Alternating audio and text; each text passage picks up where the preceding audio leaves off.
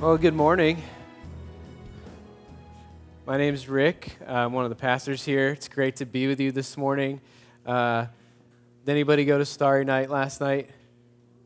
Some of you did. Anybody go to the football game? Yes. That was a hard one. It's good. A lot of late nights, but thank you for joining us and for coming to gather with us this morning. We are in a sermon series on the book of Acts. And so if you're new to the Bible, that's in the New Testament, so towards the end of the Bible, and there's these four Gospels called Matthew, Mark, Luke, and John, and then right after that is Acts. Matthew, Mark, Luke, and John describe in detail the ministry, the message, the death, the resurrection of Jesus. Then the book of Acts tells you, well, what happened afterwards? Because Jesus isn't here. Where did he go? But what does he do now? Is he still at work? That's what the book of Acts tells us about. And we're throughout this semester going through this New Testament book of Acts, which records how the first Christians continued the ministry and mission of Jesus after he rose from the grave and then ascended into heaven. So this morning, we're looking at Acts chapter 2, verses 42 to 47. And in this passage, Luke is the writer of Acts. He paints a picture of the first Christians' daily life together. So, yesterday, whether you went to a football game, whether you went to Starry Night, there were huge gatherings of people. But the church has also always been a gathering of people for a great purpose. And Luke gives us a portrait of what a church community should look like. And he gives this portrait, and as he does it, reveals to us how very different this kind of community is meant to be. It's a new kind of community, unlike any other community in the world. It's busy, but not rushed. It's diverse, but unified. It's self-giving, but yet exceedingly glad to give up themselves. It's authentic, but safe. It's closed. You have to believe certain things. It's exclusive, but also open to everybody, inclusive.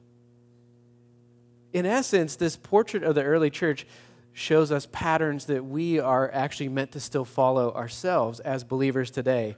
And so if you've ever wondered, what is the church supposed to look like? This is a good place to start. Let's read Acts chapter 2, verses 42 to 47, right at the end of the chapter of Acts chapter 2. Here's what it says.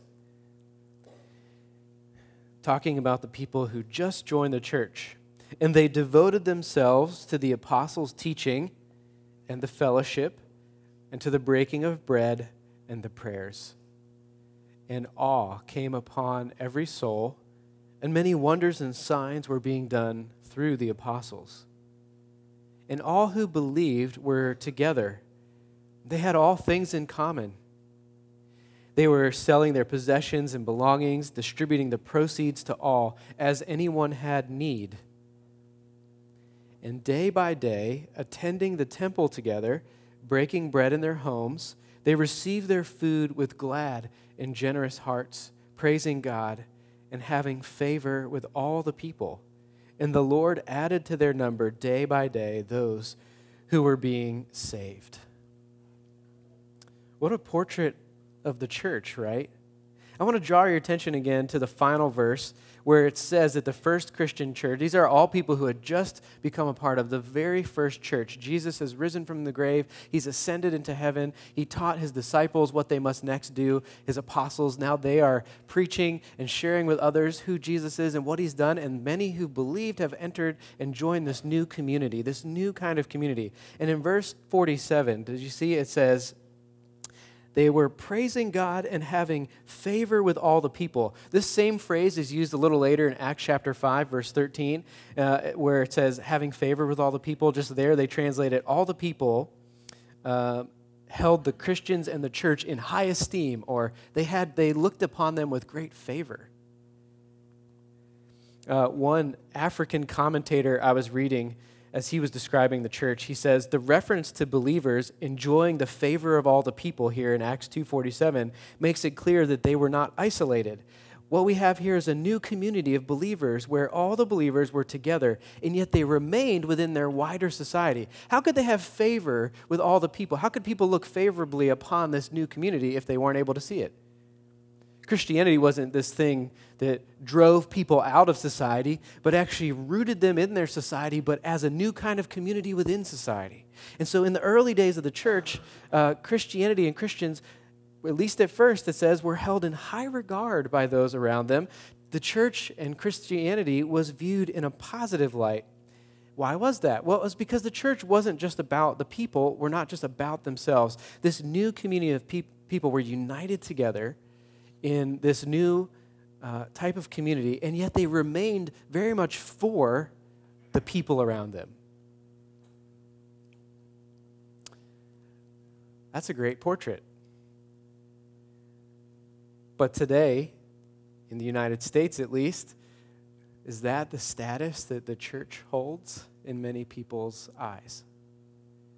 If you ask, maybe you've done this, if you've ever gone and asked your non-church-going friends, hey, what do you think of church? And what do they say? Well, I ask people that sometimes, and I often hear negative perceptions of the church and of Christians. The Barna Group, they do research, and they do research on the intersection of Christianity and culture, and they said that when they went around and actually did a whole research survey on asking non-church-going people, what is the church known for? They kept hearing a lot of negative stuff too, and they asked them, well, why do you have an unfavorable reaction to the church? And they said there were a lot of different answers. Obviously, not everyone viewed the church badly. Some felt it was really negative. Some felt it was sort of negative. Some felt it's okay. But they said one crucial insight kept popping up. It is clear that Christians are primarily perceived for what they stand against. We have become famous for what we oppose rather than who we are for. They said if there was one takeaway from all of our research, it was that Christians are known for what they stand against rather than who they stand for. The researchers go on to note that the image many people have who are outside of Christianity is that the church is a group of people who are old-fashioned, too involved in politics, out of touch with reality, insensitive to others, boring, not accepting of other faiths, and confusing. Of course, not all the people's perceptions were negative. Many people today would be better described as not hating the church, but just conflicted. Maybe you're one of them. I was one of them when I was in college myself. I remember going to church, and there were a number of people who would smile and ask me, hey, how's school going? How's soccer going? And it seemed like, well, those things were going pretty well, but inside I was really struggling with a whole lot of other stuff that no one asked me about. So I had this perception of the church in a way that, well, people wanted me to do well, but the things that I was wrestling with internally, no one talked about.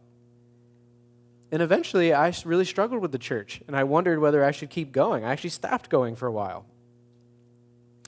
And people who are conflicted about the church, they maybe maintain significant doubts about the church. They have some negative images. They have some concerns about the church and about Christianity, while also still experiencing some level of positive association, right? I don't know about the church. I don't know about God. I don't know about that group of people. Yet I also think I've met some friendly Christians. I've seen some churches doing good in the neighborhood. Many people believe that Christianity has good values and principles, and maybe even believe that Christians are friendly, but remain conflicted about going to church or being a part of the church itself. Many people feel split down the middle as to whether Christianity is a faith really worth respecting. A faith that shows love for others, a faith that offers hope for a good future, a faith full of people they actually want to trust. And of course, then there are others who hold Christianity in a wildly negative light and would say that Christianity and the church are oppressive and offensive. So many wonder, is Christianity genuine and real? Is it something that makes sense at all? Is it relevant to life? While others would say, I already have decided it's a bigoted, chauvinistic, intolerant, and exclusive religion. And they wonder whether Christianity is racially segregated or whether it's good for women or not, for example. Have you had any conversations like that? But from the start, that is not the portrait of the church that Acts 2 has given us. And in every single century since this began, that is not the essence of the true church. Christianity has always, I'm not just saying this is historical, always been the most culturally and ethnically diverse belief system in the world. Researcher on Christianity, Rebecca McLaughlin, notes that from the beginning, the church has been the most culturally, ethnically diverse belief system in the world. Christianity is fiercely multiracial, multi-ethnic, multicultural, and from the start has always been favorable for women, and in fact has been a majority female religion at many points throughout its history. The group of people described in Acts chapter 2, 42 to 47, that little section we just read, if we take it in context of all of Acts chapter 2, we go back to Acts chapter 2, verse 5, before Peter preaches the sermon that draws all these people into this new kind of community. It says they are men and women from every nation under heaven. This group of people was from everywhere. We see that when these men and women heard about Jesus, they converted from Judaism or whatever other religion they might have been to Christianity. And then they were immediately recognized by others in the surrounding community, not by what they stood against, but by what they were for. Christians immediately elevated women, welcomed people from every nation and culture, and became the foundation for establishing education for all people, as well as the source of care for widows, orphans, the poor, and immigrants in whatever society Christians lived in. That has always been true in every century since the church began. But this isn't to say that the church is without flaws or many, many failings.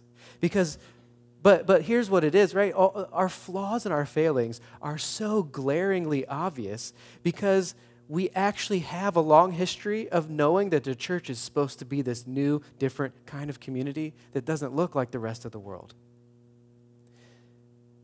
When the church loses its mission, when it loses its portrait of what we are meant to be, we stop representing the character and the love of God. We get a lot of bad press. And you know what I want to say? We should. We should absolutely get bad press for not living out the vision that is here. We need the correction, actually, of those who stand outside Christianity, those outside the church who can tell those of us inside the church that we aren't living the incredible portrait that they actually know is meant to be true of us.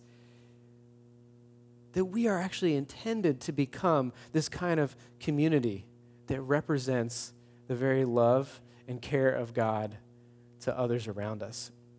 If we go back a few verses in our passage, just go back to chapter 2, verse 40 and 41, it tells us that after the first sermon was ever preached, this is the first sermon, Peter gave it, it says in chapter 2, verse 40 and 41, 3,000 people believed in Jesus and became Christians. The second sermon, if you were to move forward, in Acts chapter 4, verse 4, it says that 5,000 plus people joined the church after the second sermon. I feel a lot of pressure right now. This was a unique time in church history, so it's not true that that's always going to happen every time a sermon is preached, obviously. But it says, and then if we go back to our passage, look at verse 47 once again. It says, the Lord added to their number day by day those who were being saved. Every day. This community has had such a message and such a compelling new way of relating to one another that people wanted to join every day. Every day.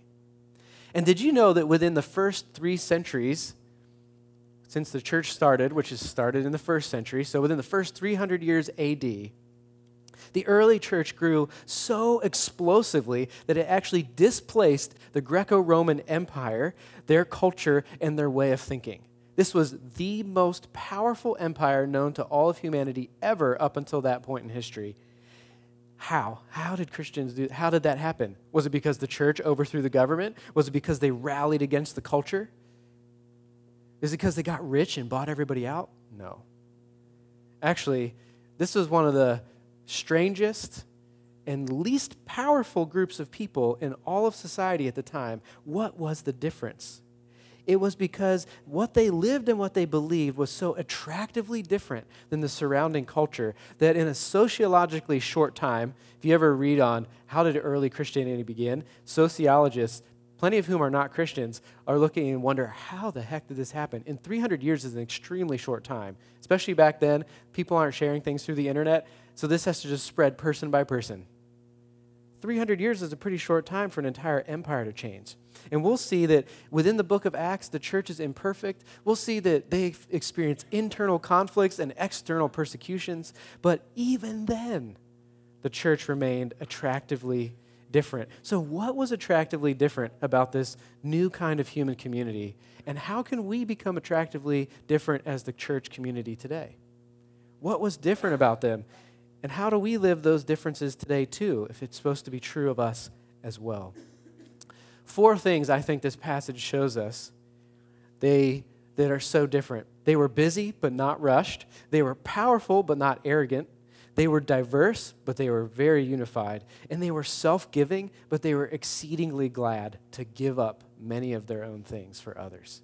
So first, what's attractively different about this new kind of human community? They were busy but not rushed. Look at Acts chapter 2, verse 42, the first verse in our section. It says this. This is one of the most important words in the passage right at the beginning. It says, and they devoted themselves. They devoted themselves. The first thing new Christians do once they receive forgiveness and acceptance through the gospel of Christ is they devote themselves to an entirely new life focus. They devote themselves, it says, to 4 things: the apostles' teaching, the fellowship, the breaking of bread, and the prayers. Apostles' teaching, fellowship, breaking bread, and the prayers. What do we say about a married couple? We might say, if they're really strong in their marriage, they're devoted to one another. What do we mean? We mean that they really stick to one another. They're not running off and having affairs. They've attached their lives to one another. They're faithful to one another. That they persist with one another through the ups and downs of sicknesses, of hurting each other, of struggles, of financial strain. They persist with one another. They spend significant time, whether in joy or in sorrow. They are listening. They are sharing their thoughts and their feelings. I recently got engaged a little while ago, and what I'm saying is, thank you. Appreciate that. And what is engagement? It's not just saying, I like this person. Let's spend a little time together. I'll give you, Tuesdays and Thursday nights. No, it's a devotion. It's saying, I want to spend the rest of our lives committed together to one another. These new Christians in the early church were devoted to biblical teaching, to being together, to breaking bread, both in hospitality and communion, and diligent praying. This is what they committed themselves to. As the local church in the city of Jerusalem, they together persisted day after day after day doing those 4 things every day. Not just sometimes, not just once a week on a Sunday morning. This was the pattern of their life. They were dedicated and devoted to these practices. Now, if you are dedicated and devoted to something, you're going to spend a lot of time on it. You're probably going to invest a lot of money in it. You know that you're devoted to something because it shows up repeatedly on your calendar. It shows up repeatedly on your receipts. You are busily engaged with it. And this is the thing. They were busy. This is what they did. They joined together in this new kind of community, and they were very busily engaged with these things. What are you busily engaged in?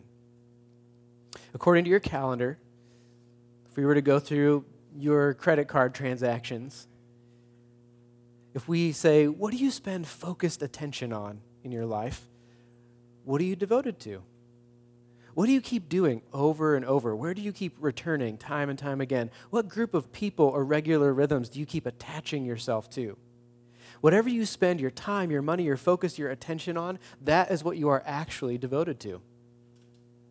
In his brilliant book, The Attention Merchants, Columbia law professor Tim Wu says, how we spend the brutally limited resource of our attention will determine our lives to a degree most of us would prefer not to think about.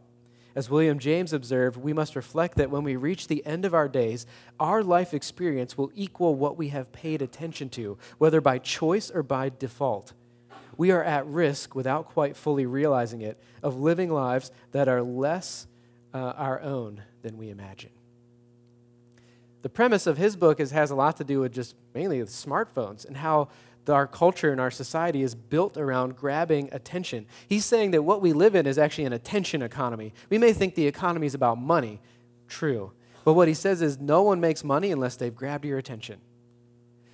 What people do, nobody sells a car these days by putting a picture of a car on your TV screen and saying, it's reliable and it's good. You should buy it. No, they present to you a really great life that if you buy a Lexus, you're going to be among a great group of people. You're going to have a great kind of experience. You're going to be looked upon with respect by others, right? If we live in this distracted age, as people keep telling us, then all that means is distraction means we're maybe unable to pay attention to what we're supposed to or to pay attention to what's most important. But the truth is then, whether we're distracted or not, aren't we always paying attention to something? All the time. We're always paying attention to something. Tim Wu says, if we think of attention as a resource or even a kind of currency, we must allow that it's always necessarily being spent. There is no saving it for later. The question is always, every moment, what shall I pay attention to? The early Christians were answering that question by devoting themselves to biblical teaching, to being together, to breaking bread, and to diligently praying. And this is what they were busily engaged with. And yet, if you think about the types of things they were engaged with, you can't possibly do those things and be rushed. You can't be in a hurry all the time. You can't be moving on to the next thing because it takes a lot of focus to learn to understand the Bible. It takes a lot of persistence to truly learn to pray and to pray for others when we have so many of our own concerns, doesn't it? It's hard to spend quality time together if we're always rushing out the door to the next thing.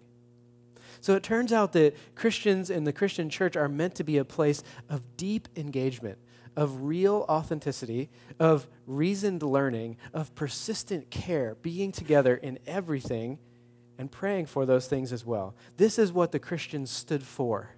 This is what they devoted themselves to, this new way. And in essence, it sums up the great commandment that Jesus taught us, right?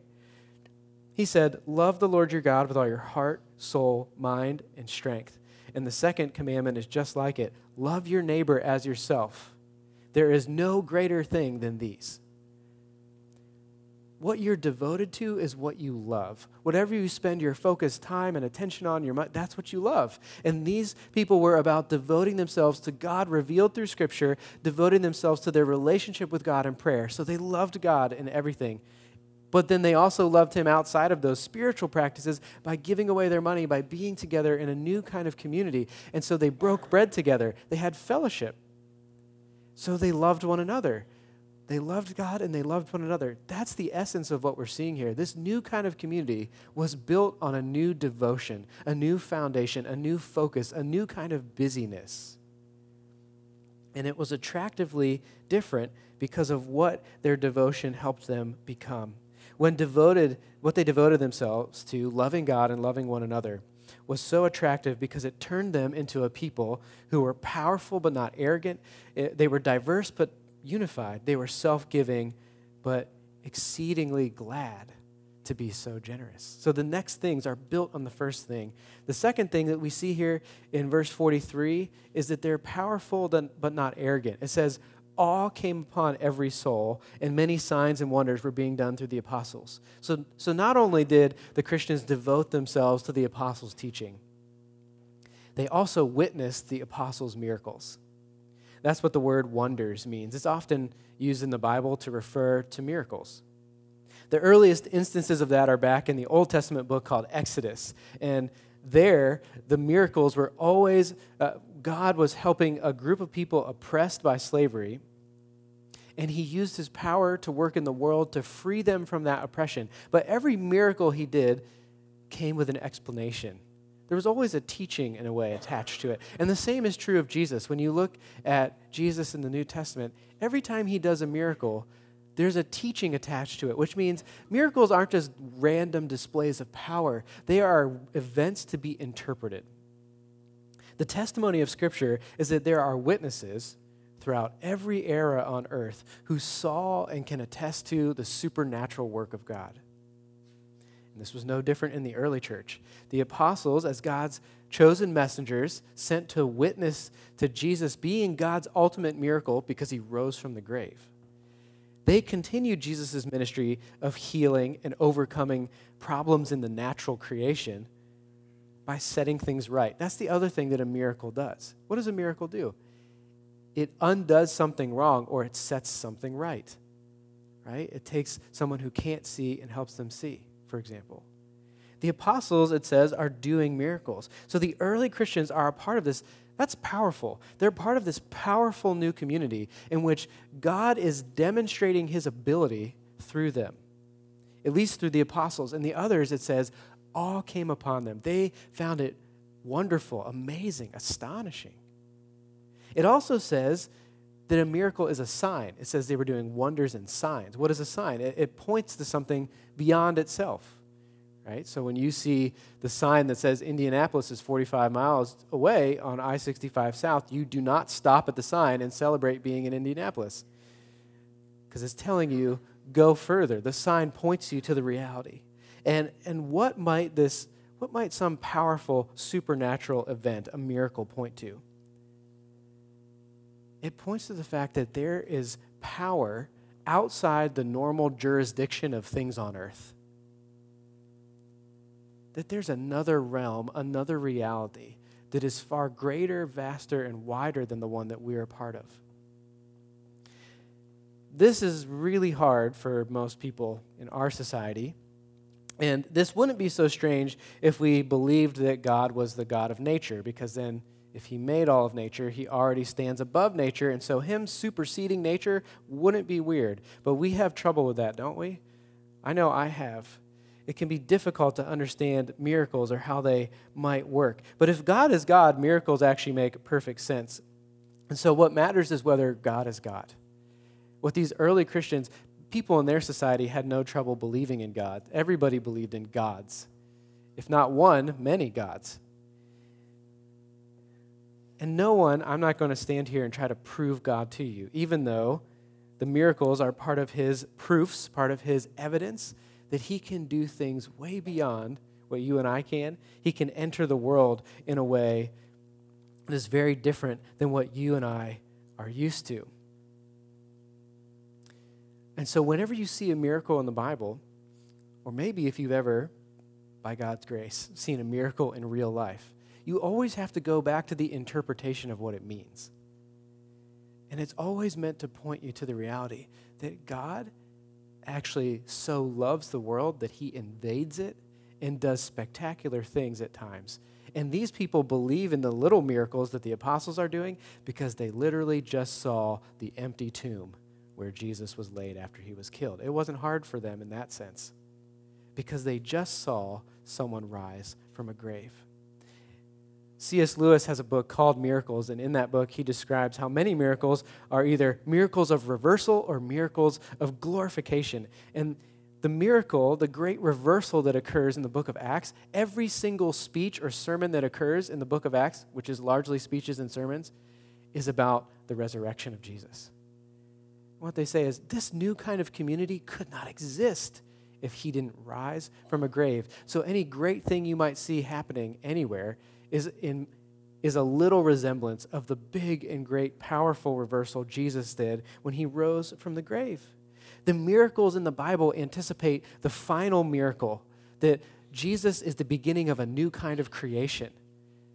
And in the new kind of creation, death can't beat you. You will not be destroyed. Sickness cannot overcome you. Whatever ailments you have is not the final end of the story. He's telling you this is what you get to be a part of. And so we pray for miracles. But even if they don't happen, we look to the greater miracle, which is why they have awe and wonder in the first place. We look to the greater miracle that God himself came into earth and undid the bad processes that are already here. And that he invites us to join him in a new creation, a kind of creation where death doesn't win. There is nothing final like that stands against us. The greater point of our passage today isn't whether you and I have actually personally witnessed a miracle. Did you see that there's no details really given? It just says wonders and signs were being done. It doesn't tell you which ones. We'll see some in Acts chapter 3 next week. But did you notice the details aren't described because the main point is that reversal is occurring among them.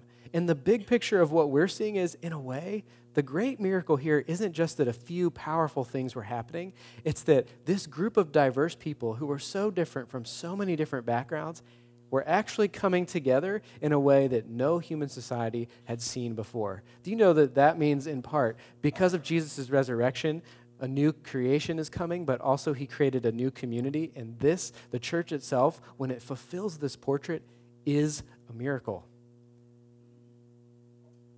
It is a miracle. Here's the thing. The word awe can also mean fear. The fear of God, which is a common phrase throughout the Bible. And it really just means reverence, reverent fear, this looking to God with awe, with wonder, with respect, that he is the foundation of your life now. And so that's what they're looking to. They're seeing God as the foundation of their lives. And this stands in contrast to maybe you and I who struggle a lot, probably, with FOMO, with the fear of missing out. They have the fear of God now. They are not afraid of missing out in the world because they will not miss out for all eternity. The fear of God starts to trump their fear of missing out. And let's be more specific, right? The fear of missing out on something isn't just the fear of missing out on anything, right? Who cares to miss out on traffic or tofu? I don't know. I don't like tofu. So I have no fear of missing out on tofu. We're talking about people, like when we have the fear of missing out on something, we're talking particularly about missing out on the opportunities in our lives that help us believe we won't have a substandard life. I've been talking to a lot of juniors and seniors recently who've been sharing a kind of theme throughout their looking for internships or jobs. And many have expressed to me this ongoing fear of, if I don't do this for my resume, if I don't get this right, if I fail in this interview, I'm going to have a substandard life. Well, what's happening here? This group of people is so diverse that they're educated and uneducated, they're rich and they're poor, they're from every country, they're men and women, and they're all together, and it says all came upon all of them because they're not afraid anymore of what their life could become.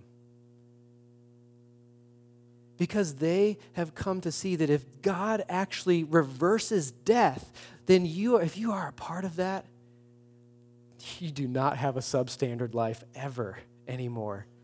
Even if your life here isn't everything you hoped it would be.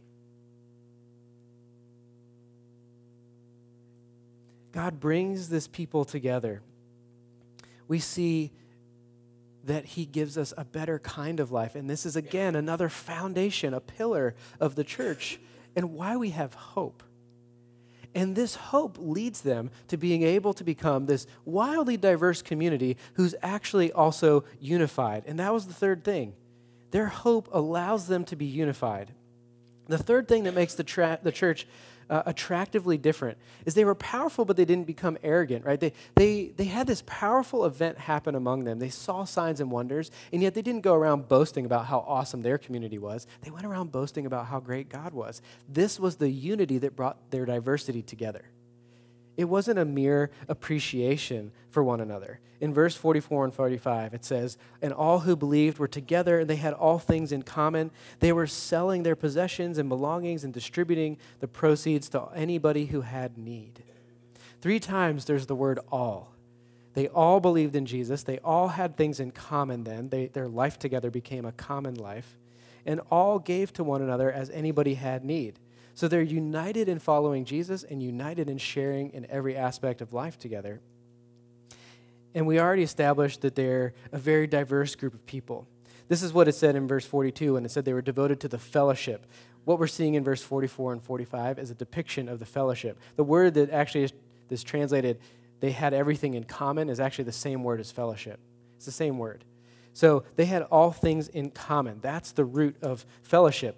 So if you think, growing up in a church, you might think fellowship is that time of coffee and donuts after church, or fellowship might be spending an hour and a half together on a Wednesday night in a small group.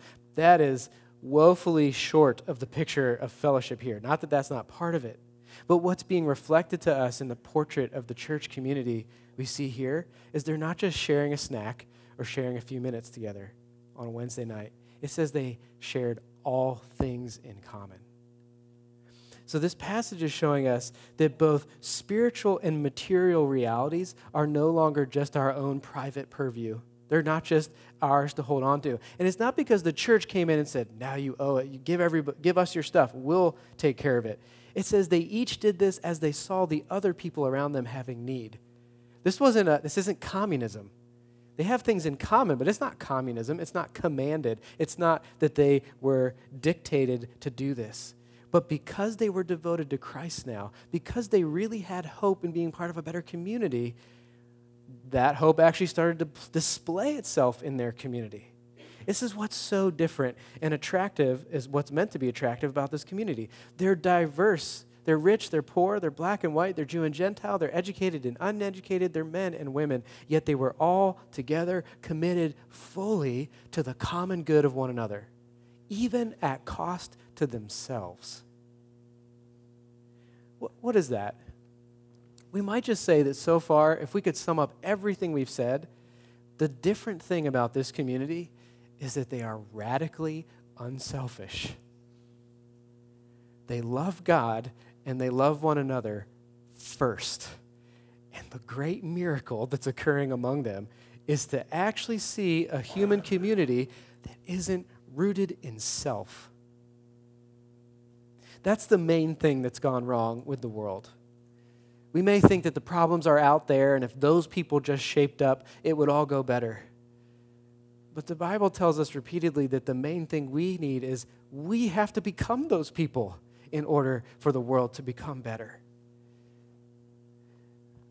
We live in a weird time. In some ways, it's a paradox. We want to make a difference. We want to fight social injustices, but we don't want it to cost us anything personally. We want to legislate it. We want to make laws and policies to help those things happen. We want all people to have adequate health care or be treated with dignity. Do you know that these are actually Christian ideas? This was not how the Roman Empire operated. It was based on strength and power, and this people was based on equality and dignity. This new community.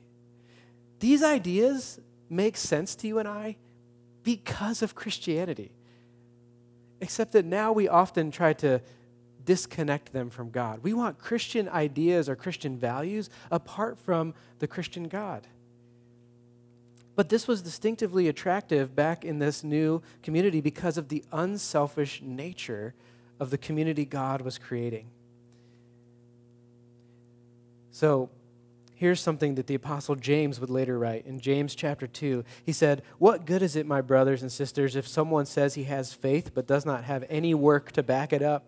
Can that faith save him? If a brother or sister is poorly clothed, lacking in daily food, and one of you says to them, 'Go in peace, be warm and filled,' but without giving them the things they need for their body, what good is that? So also, faith by itself, if it doesn't display itself in action, is dead." This new kind of community was so centered on loving one another that when they became aware of someone's need, they filled the need. They looked for the needs. They sought out the needs among them. And this is the foundation, another foundation of what made this different kind of community. Essentially, it's an entirely new form of friendship. It's an entirely new form of family that lives out what family and friendship were always intended to be. There's so much self-giving by everyone that if you would never actually feel any lack. Because if you needed something, someone else would help you. And if they needed something, you would help them. It's that kind of community. It's diverse, but it's united, not simply around respecting one another, but going deeper. They're united in Christ. And this is how we become a different kind of church community today. The last thing it says is that they were self-giving, essentially, but exceedingly glad. Verse 46 and 47. Day by day, they attended the temple, so they went to church together. They broke bread in their homes, so they had hospitality. They received everything, their food and everything else, with glad and generous hearts, praising God, having favor with all the people, and the Lord added to their number day by day those who were being saved. So in public, they worshiped. In private, they worshiped. In church, in their homes, in the public square, on campus, across their city. They were doing the same things everywhere they went. They took communion, they read and they learned Scripture. They prayed for God's purposes to be done among them. And knowing God and being together, they did everything, it says, with glad and generous hearts. How does that work? How do we get to become radically unselfish? How do we get to this place where, would you say that's a description of our church? If we were to paint a portrait of Campus House or other churches you've been a part of, is that the way you individually as a believer would describe your life? I have a glad and generous heart. How do we become attractively different to people around us if what we're known for is what we stand against? When what these people stand for was glad and was so joyful and so generous. I imagine that some of you have seen or been a part of some ugly church splits. You've seen people fighting in the church, not loving one another. And at the very least, it's likely, if you've been a part of a church for a while, there may be several people in your church who annoy you a little bit. I might be one of those people. Maybe I annoy you. And maybe there's people in your church that you would never have chosen to be friends with. And yet here we are in this new kind of community that calls us to be the greatest depth of friendship and family you've ever known or seen. You might not have chosen it. You might not like it.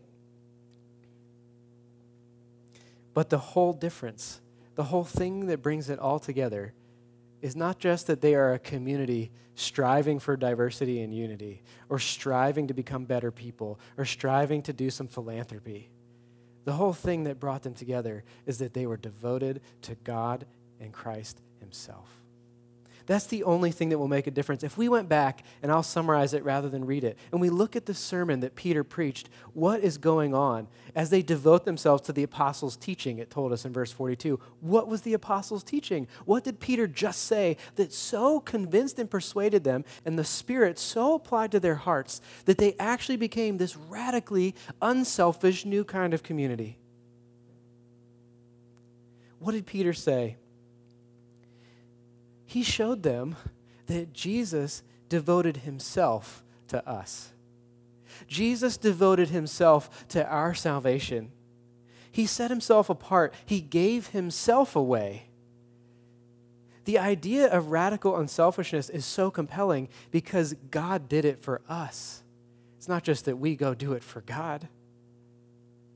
Philippians 2 said that Jesus emptied Himself of His glory so that we might become glorious. We might join in the beauty of God. He gave up the comfort of heaven in order to suffer and die on earth so that we would be no longer separated from God. He was rejected by everyone, including the Father on the cross, so that we would be accepted.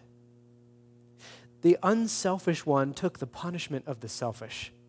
Those who were living their lives for themselves, He went and lived His life for, in order to do us good. No religion, no other philosophy before or since Christianity has ever said that God will give Himself away for you. And this is the center of reality. The heart of ultimate reality is giving yourself away to others because God did this for you. He, the strongest in the universe, became weak. He, the one who is immortal, became mortal. He who could not die, died for sin.